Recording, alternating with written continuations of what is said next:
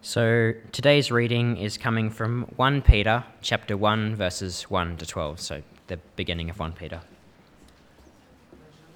And that's on page 857 in the Red Pew Bibles.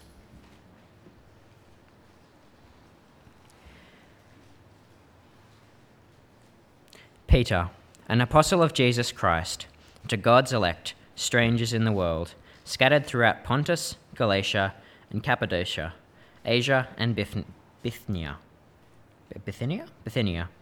who have been chosen according to the foreknowledge of God the Father, through the sanctifying work of the Spirit, for obedience to Jesus Christ and sprinkling by his blood.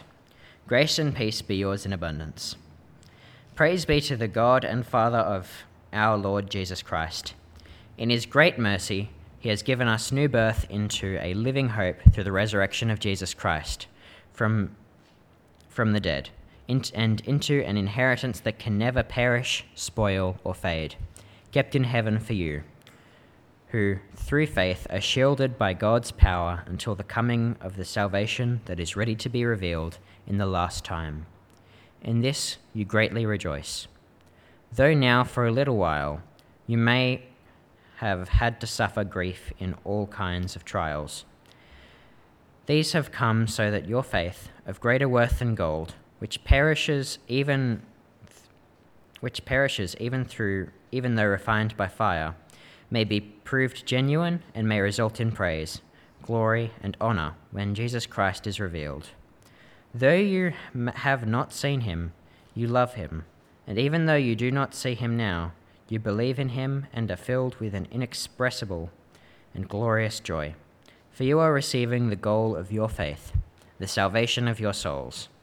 Concerning this salvation, the prophets, who spoke of the grace that was to come to you, searched intently and with the greatest care, trying to find out the time and circumstances to which the Spirit of Christ in them was pointing when he predicted the sufferings of Christ and the glories that would follow. It was revealed to them that they were not serving themselves, but you, when they spoke of the things that have now been told to you by those who have preached the gospel to you by the Holy Spirit sent from heaven. Even angels long to look into these things. Okay, well, let's bow in prayer now as we come to consider God's word. Father, we want to thank you so much for your word, and we pray now that by your Spirit that you would be enlightening our minds and our hearts, that we would be people whose lives are marked by faith, hope and love, and we pray these things in the precious name of our Saviour. Amen. We Christians are increasingly finding ourselves on the fringe of our society, because of what we believe and how we live. Australia has never really been what some people call a Christian country, but Christianity has shaped our values and has shaped our laws since colonisation by Europeans, so that as recently as maybe, 30 years ago, Christian morals were at least considered to be the norm in our society. And yet now, even though we may express our views with a degree of thoughtfulness and gentleness on issues such as sex and marriage and the value of human life, the value of the unborn child and so on, that we can sometimes find ourselves being ridiculed, even being attacked for expressing what we think 30, 40, 50 years ago were just normal values that most people seem to hold to. And the same goes for our core beliefs. The media keeps on rolling out this idea that somehow that science has made God redundant, and so Christians are in various ways, sometimes actively, sometimes passively, dismissed as being somehow less intelligent than normal people, or more psychologically needy than normal people, despite the fact that many of us are actually quite intelligent and highly educated, and that there's a good number of highly regarded scientists who name Jesus as their Lord and their Saviour.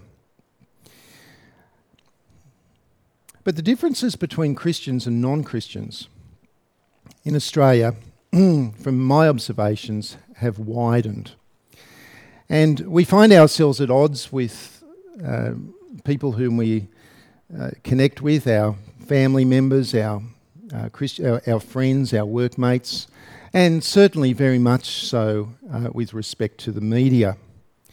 It's a bleak picture. It's not the full picture, of course, but it's an increasing reality of what it can be like to be a follower of the Lord Jesus Christ in Australia in the early part of the 21st century.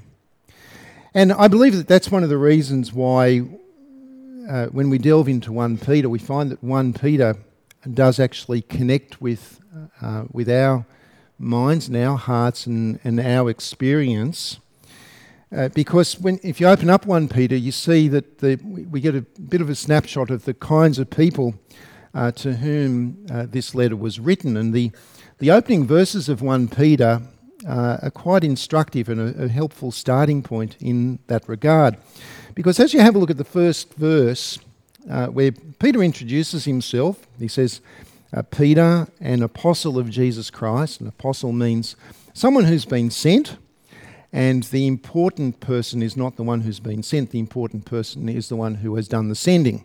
And so whilst there's an authority that comes with being an apostle, it's a delegated authority from the one who is the important one, and that is Jesus Christ. And he goes on to then talk about those to whom he is writing. And he describes them as being to God's elect, strangers in the world, scattered throughout Pontus, Galatia, Cappadocia, Asia, and Bithynia. Now, when we think about those place names, it's easy for us to kind of skip over that, isn't it? And think, well, I don't know what that's about. It's not important. I'll just move on to the next part of the verse. And Cappadocia, sounds like a type of coffee, doesn't it? Asia, when we think of Asia, we think of, the nations just to the north of Australia. But in the first century, these were Roman provinces which covered most of what we would call modern-day Turkey. And I'm going to throw a map of that on the screen for you there. And so you can see some of those places that are mentioned, Bithynia and Pontus, Asia over here, Galatia. This is all Turkey.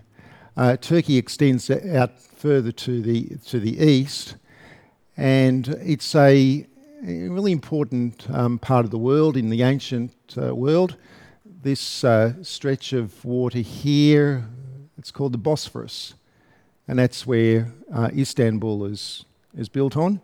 That actually is the border between two continents, because Asia is to the east and Europe is to the west. What continent is Istanbul built on? Is it Europe or is it Asia? It's both, isn't it? So it actually straddles two continents. And so that's the part of the world that we're talking about. It's very important in the New Testament. Asia, by the way, is just an ancient word. It's both a Greek word and a Latin word, which means the place where the sun rises. And so if you're in Greece or in Rome, then which is out further to the west, then Asia certainly is to the east, but it's the place where you'd look for the sun to rise. That's what it means. Cappadocia, well, I've got to show you this photo. That's the place where people go to today to do what? Hot air ballooning. It's very famous for its hot air ballooning, and particularly because of the amazing geographical formations in Cappadocia. Someone described these places that Paul's readers live in as being, and I quote, a fantastic conglomeration of territories, an amazing part of the world geographically, with coastline, with amazing mountain ranges, with impressive lakes and river systems, and the kind of place where you just love to go hot air ballooning because it just looks so otherworldly. But what was more diverse were the peoples who lived in these places. A vast array of different races, of different languages, different customs, different religions, different political histories. The people who lived in these places were not particularly uniform or united. They were extremely diverse. Such as Galatia, for example, where the reason we call Galatia Galatia is because the people who lived there were Gauls. They spoke Gallic, and the Gallic people are like Celtic people that moved up to France, and so if you're Anglo-Celtic, then there's a bit of a connection there. There is great diversity, although there would have been some Jewish Christians in the churches to whom Peter writes, it does seem that most of these Christians living in these places were in fact of Gentile background. Now, let me just sort of give you a couple of pointers to that in 1 Peter itself. If you have a look at chapter 1, verse 18, let me read that, what Peter says to them there in verse 18. He says, "For you know that it was not with perishable things such as silver or gold that you were redeemed from the empty way of life handed down to you from your forefathers." You wouldn't normally expect Peter to talk to a Jewish congregation and talk about an empty way of life that was handed down to them from their forefathers. He would talk about you've been handed down the law and the prophets and the covenants. So he's talking to Gentiles here.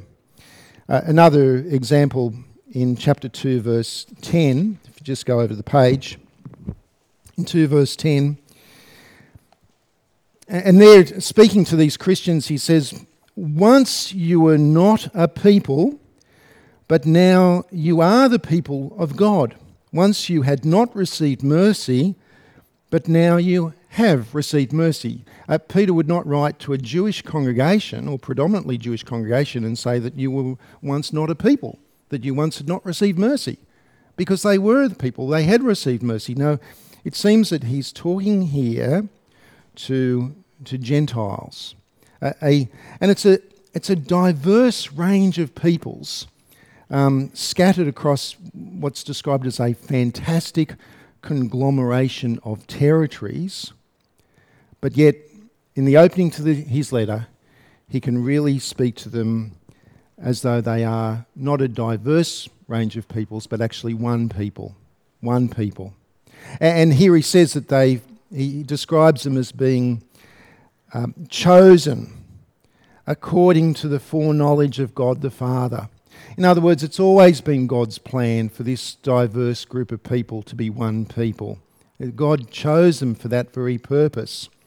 And he says that they've been chosen through the sanctifying work of the Spirit, because it's the Spirit who has opened up their eyes and has changed their hearts so that they are now, in a quote, obedient to Jesus Christ, sprinkled by his blood. Now, when you think about sprinkling by blood, that sounds like Old Testament kind of language, doesn't it? That's kind of like Israel and sacrifices, Israel and covenants.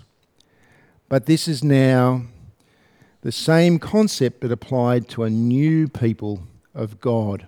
A new people of God of all kinds of peoples, of all kinds of races and languages and backgrounds, but they are now one people, God's people. Notice what else Peter calls them in verse 1. He refers to them in verse 1 as being exiles or strangers in the world, as it's translated there in your Bibles. They're like Israel when Israel was exiled into Babylon, God's people, but living amongst those who do not know God and do not seek to obey him. And now these Gentiles, it is these Gentiles who are considered to be God's chosen people, living amongst those who do not know God. And I take it that that's sometimes the way that we feel, isn't it? It is our situation. It is us. We are God's people, and we're living amongst people who do not know and love our Saviour. I don't know what the statistics are. I haven't checked them recently, but I work on a basic rule of thumb that it's probably somewhere between 3 and 5% of Australians who are Christians, who truly trust Jesus and love him and place their hopes in him. And you might think about the people that you mix with at work, unless you're working in a Christian school or a church, that how many people you know in your workplace or in your neighbourhood or in your retirement village who truly, genuinely love the Lord Jesus Christ. It's often the case that we find that we're actually the only one. That we might be the only one or one amongst just 2 or 3 Christians amongst the many people that we mix with. I know it's not scientific, but as a interesting case example, something which was tangible, when our son was living in a residential college at the ANU, there were 200 students, and of those 200 students, there were 5 or 6 who were Christians.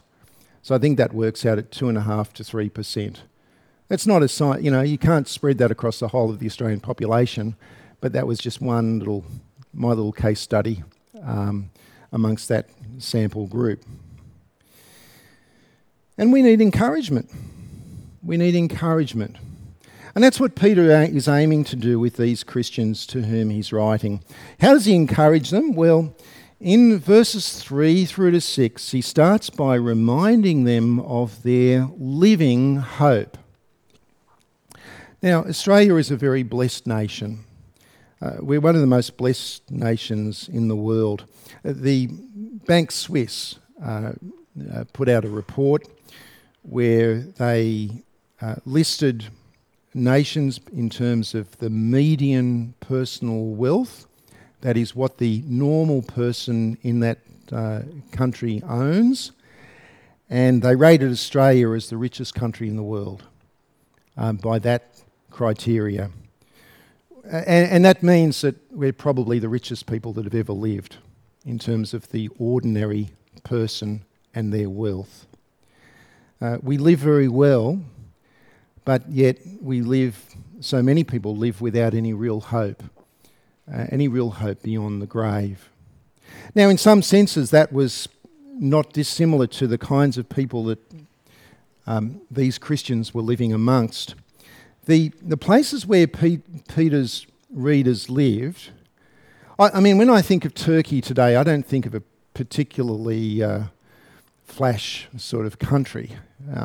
But Turkey in that region in the first century and earlier than that was really like a hub of civilization. And it was Peter's readers were people who would have been immersed in Greek and Roman culture. And in many ways it was a very sophisticated world in which they lived. And we recognise that today, that intellectually and philosophically, artistically, poetically, architecturally and so on, we marvel at the things which people did in that time and in that place. And yet there was one thing which distinguished the early Christians from their pagan neighbours, and that was hope.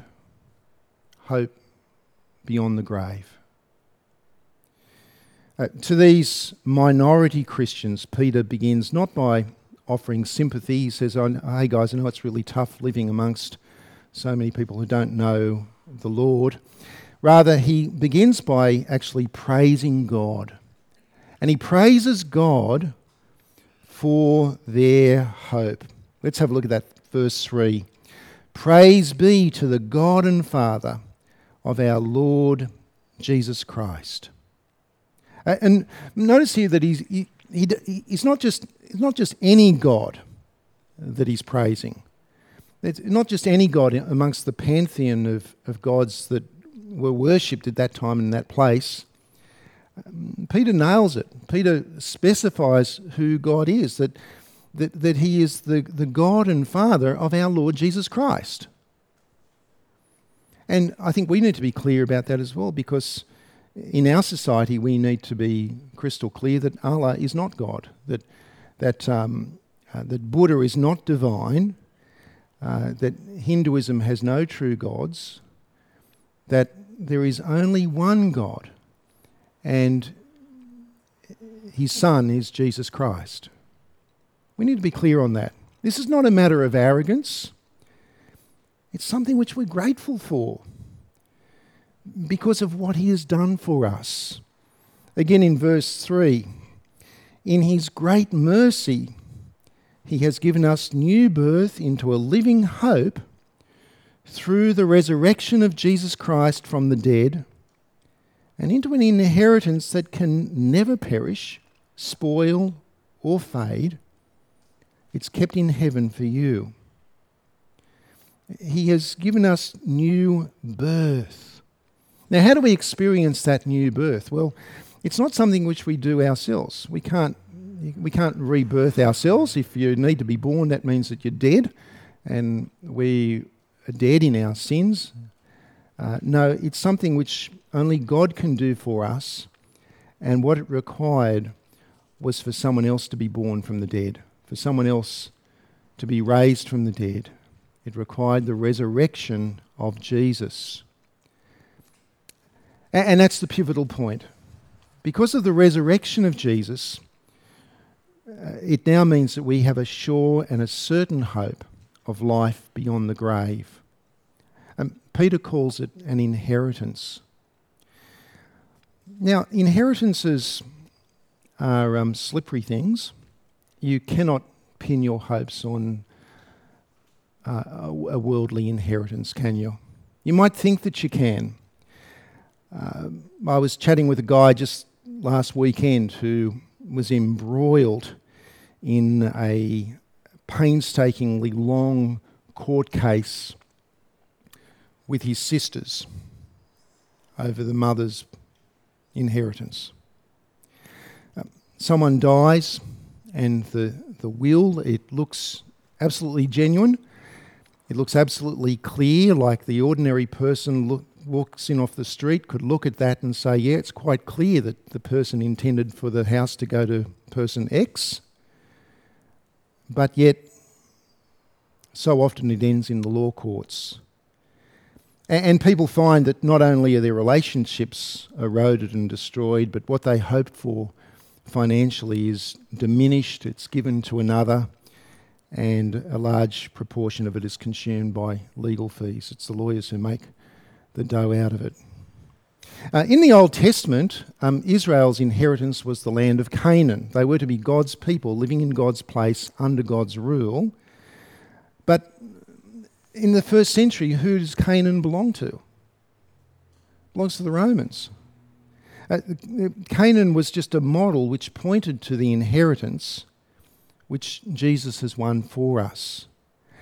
And it's an inheritance that is secure. It will never perish, never spoil, never fade. And this is our hope. And it's not kind of wishful thinking kind of hope. I mean, I sometimes talk to people and they say to me, well, you know, I hope that when I die I'll go to heaven. And they're completely unsure. They've got no confidence. I hope. That's not the hope that we have. The hope that we have is where the outcome has already been determined. You know what's ahead of you, and it's keeping your eye on that gives you the motivation to keep on pressing towards that goal. It's that kind of hope. It's a sure and a certain hope, guaranteed by the resurrection of Jesus. It's secure. Have a look at verse 4, the second part of verse 4. And into an inheritance that can never perish, spoil or fade, kept in heaven for you, who through faith are shielded by God's power until the coming of the salvation that is ready to be revealed in the last time. Notice that God is not just keeping our inheritance secure. Notice that as we keep on trusting in Jesus, that God's power is like a Roman soldier's shield, which is actually keeping us protected, keeping us secure, so that we are standing firm until the last day. Now, sometimes we might need a warning to not treat God's salvation lightly. So the person who claims to follow Christ but is not actually caring too much about Jesus being her Lord or his Lord, and such a person needs to be warned. But not these Christians, because their faith was actually being proven to be genuine. Let me explain that. In the very early days of the Christian church, the Romans were not the ones who persecuted the Christians. The Romans actually, and you can understand this, they considered the Christians to be a sect of Judaism. So they just considered the Christians to be Jews. And there were certain privileges that the Romans gave to the Jews, so that they didn't have to bow down and worship Caesar, for example. And those privileges were extended to Christians because they simply thought that we were Jews, which is, in a sense, that's right. We are the true Jews. But as more Gentiles were converted and became part of the church, that this link in the eyes of the Roman authorities, this link between Judaism and Christianity started to loosen up a fair bit. Now, it's most likely that Peter wrote this letter in the year 63 AD. By that stage, the attitude of the Roman authorities was starting to change towards Christians. It was only a few months later, in 64 AD, that Emperor Nero initiated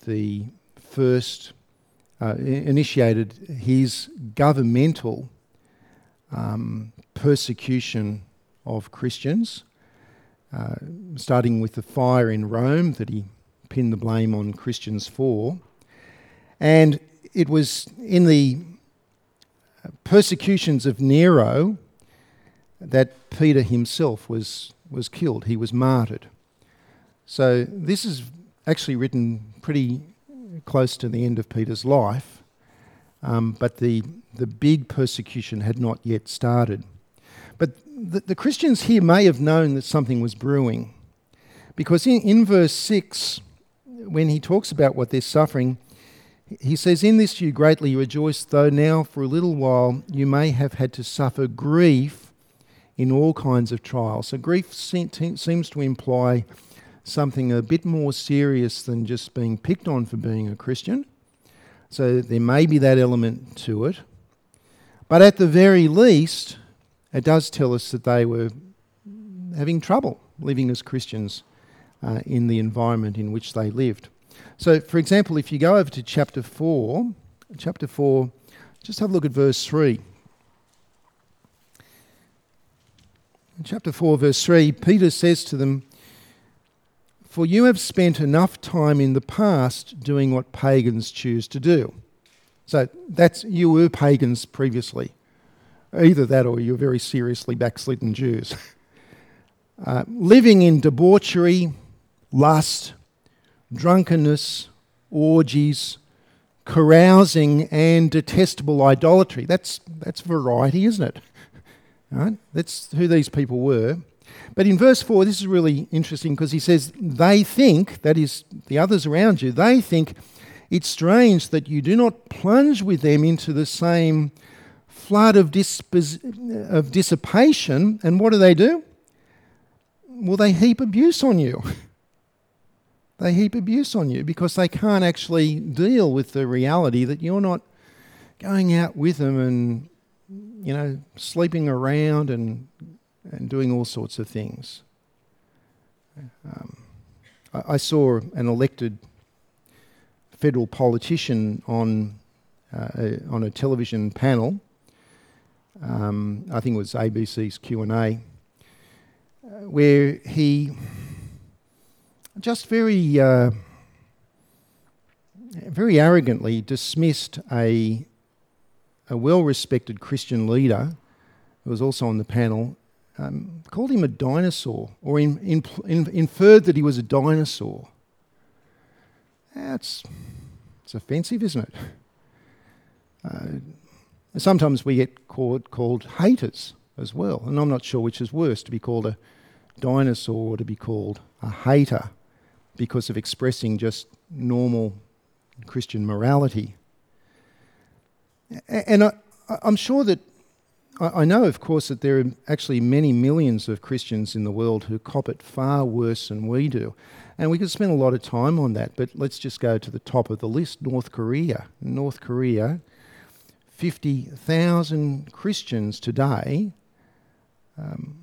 are imprisoned in concentration camps. It's 20% of the Christian population. 1 in 5 Christians in North Korea is tortured because they believe in the Lord Jesus Christ. So what has Peter done? How has Peter encouraged these first century Christians?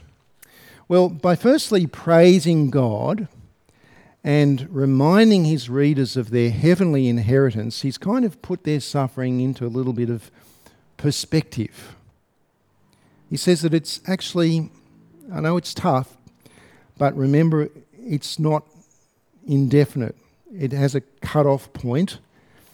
It is for a short time when compared to our eternal inheritance.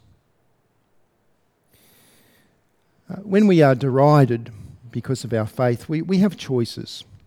We can roll over and just go with the tide, or we can stand firm and we can cop it. Satan hates it when we do that, because in verse 7, when we stand firm, what does it do? Well, it proves that our faith is genuine. It proves that we're not just in it for the fun. We're not playing at being Christians. And I think that was the lesson that Satan received when we're going to press on. We're going to stand firm. That was the lesson that Satan received when Job just stood firm, despite everything that Satan could throw at him, because it proved that in the end Job was able to say that I know that my Redeemer liveth. My Redeemer lives. But secondly, if we stand firm here, what Peter says here in verse 7, that as we stand firm, that our faith, which he says is greater worth than gold, which actually doesn't compare because it perishes, our faith is actually proved genuine, and it results in praise, glory and honour on that last day when we finally see Jesus, when he's revealed to us, that Jesus is praised and honoured and glorified through us. How about that? How about that?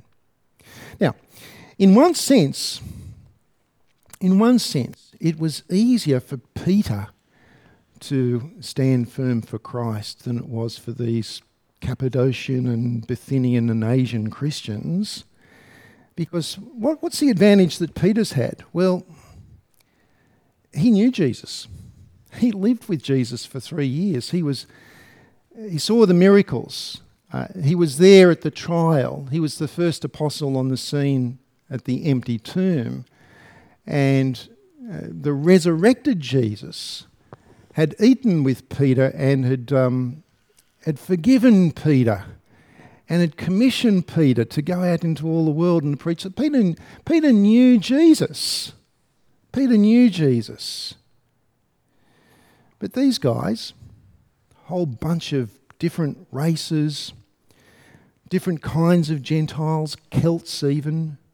They're living 30 years later in Cappadocia and Bithynia, and in verse 8, Peter can barely contain himself because this is what he thinks about them. He says, though you have not seen him, you love him. And even though you do not see him now, you believe in him and are filled with an inexpressible and a glorious joy, for you are receiving the goal of your faith, the salvation of your souls. How about that? In the early days of the church, most of the persecution came from Jews because they were cranky when people were getting lights come back on. I can see it. It's happening above you now. One at a time. It's like those. It's beautiful. But yes, Peter. The early church suffered persecution from Jews because they would get cranky about people becoming Christians, particularly the Gentiles had started going to the synagogue and now they're being taken away and sort of putting their trust in Jesus. And they got cranky because converts were not obeying the law of Moses. And for early Christians, particularly Gentiles, there was a temptation to think, well, hey, maybe there's something in what they're saying. Maybe, this is a bit second-rate in comparison to having a temple and sacrifices and priests and all that sort of thing. And the temptation for them to slide away from the gospel and back into Old Testament Judaism was a real temptation.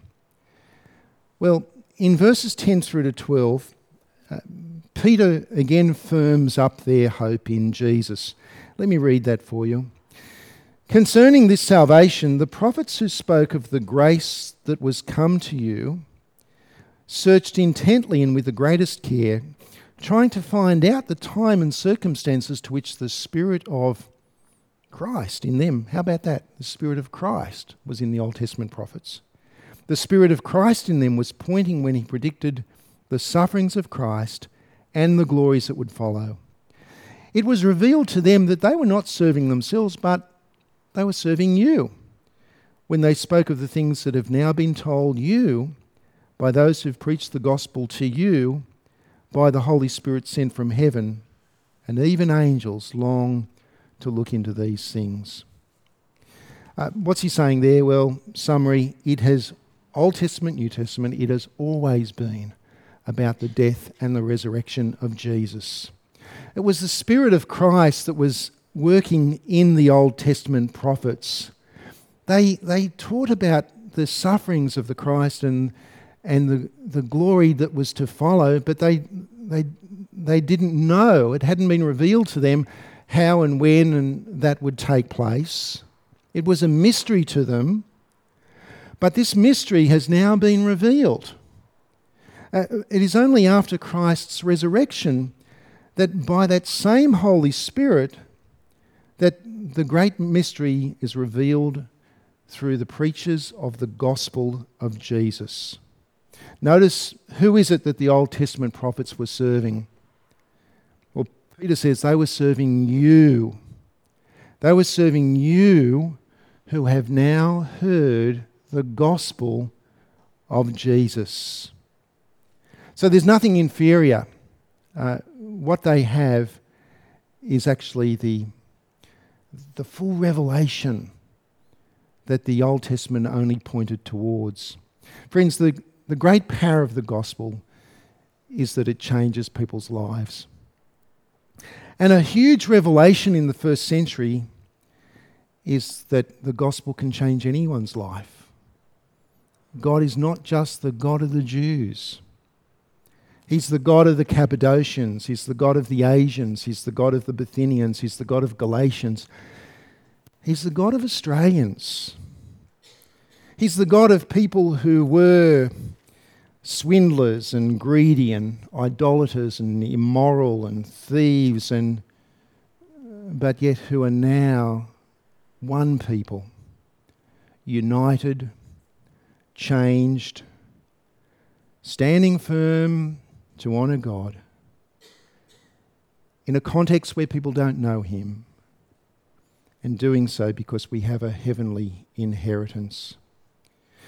Peter says here, and I don't know if you noticed it, that right at the end he says, even angels long to look into these things. I think it seems we've got more knowledge than what the angels actually have because we've got the full revelation of the gospel.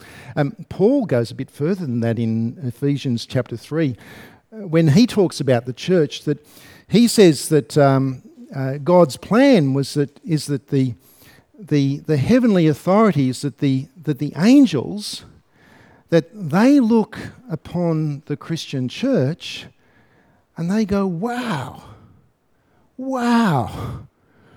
who would have thought? This is amazing. Look at what God has done through the death and the resurrection of Jesus. All of these people, different races, different backgrounds, all sinful people. And now what are they doing? They're all now honouring. Wow. The angels get absolutely thrilled and excited because the church is such a wonderful thing. Wonderful.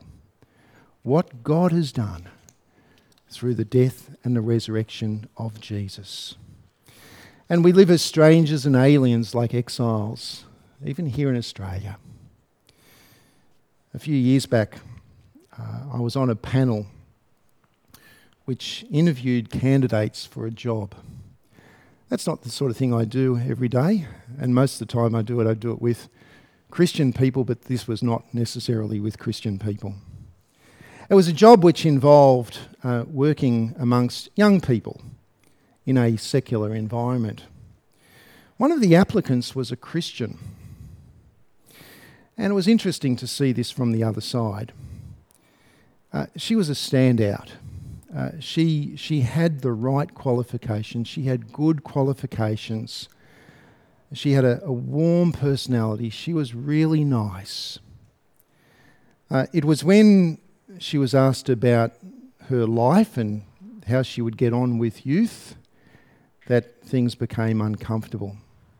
Because in that context, she said that she was a Christian, and in answer to a particular question, she revealed that she did not sleep around. She was a young woman in mid-20s. She did not sleep around. I thought, great, good qualities, terrific. But no, it was for that reason that she did not get the job.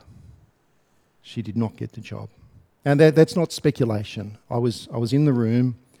I was outnumbered.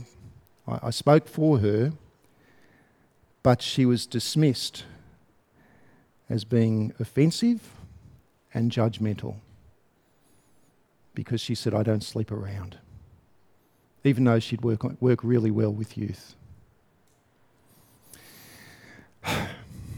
I thought, wow, this is the Australia we live in.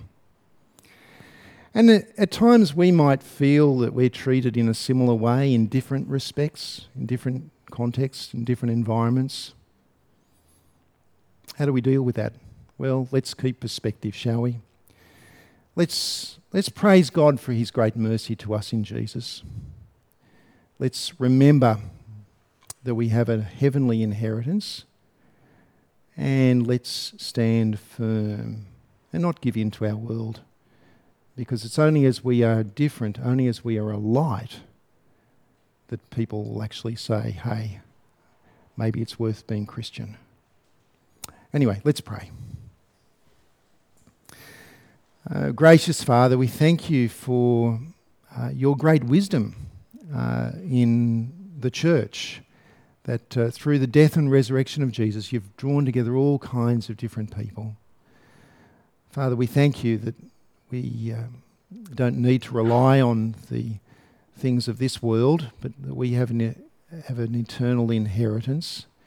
And we pray, Father God, that in times when we're feeling that we're kind of out of kilter with those around us and we maybe need to take a stand, that we'd be prepared to do so, knowing that we really want to honour you and knowing that we're not living for the accolades or the possessions or the things which this world offers us.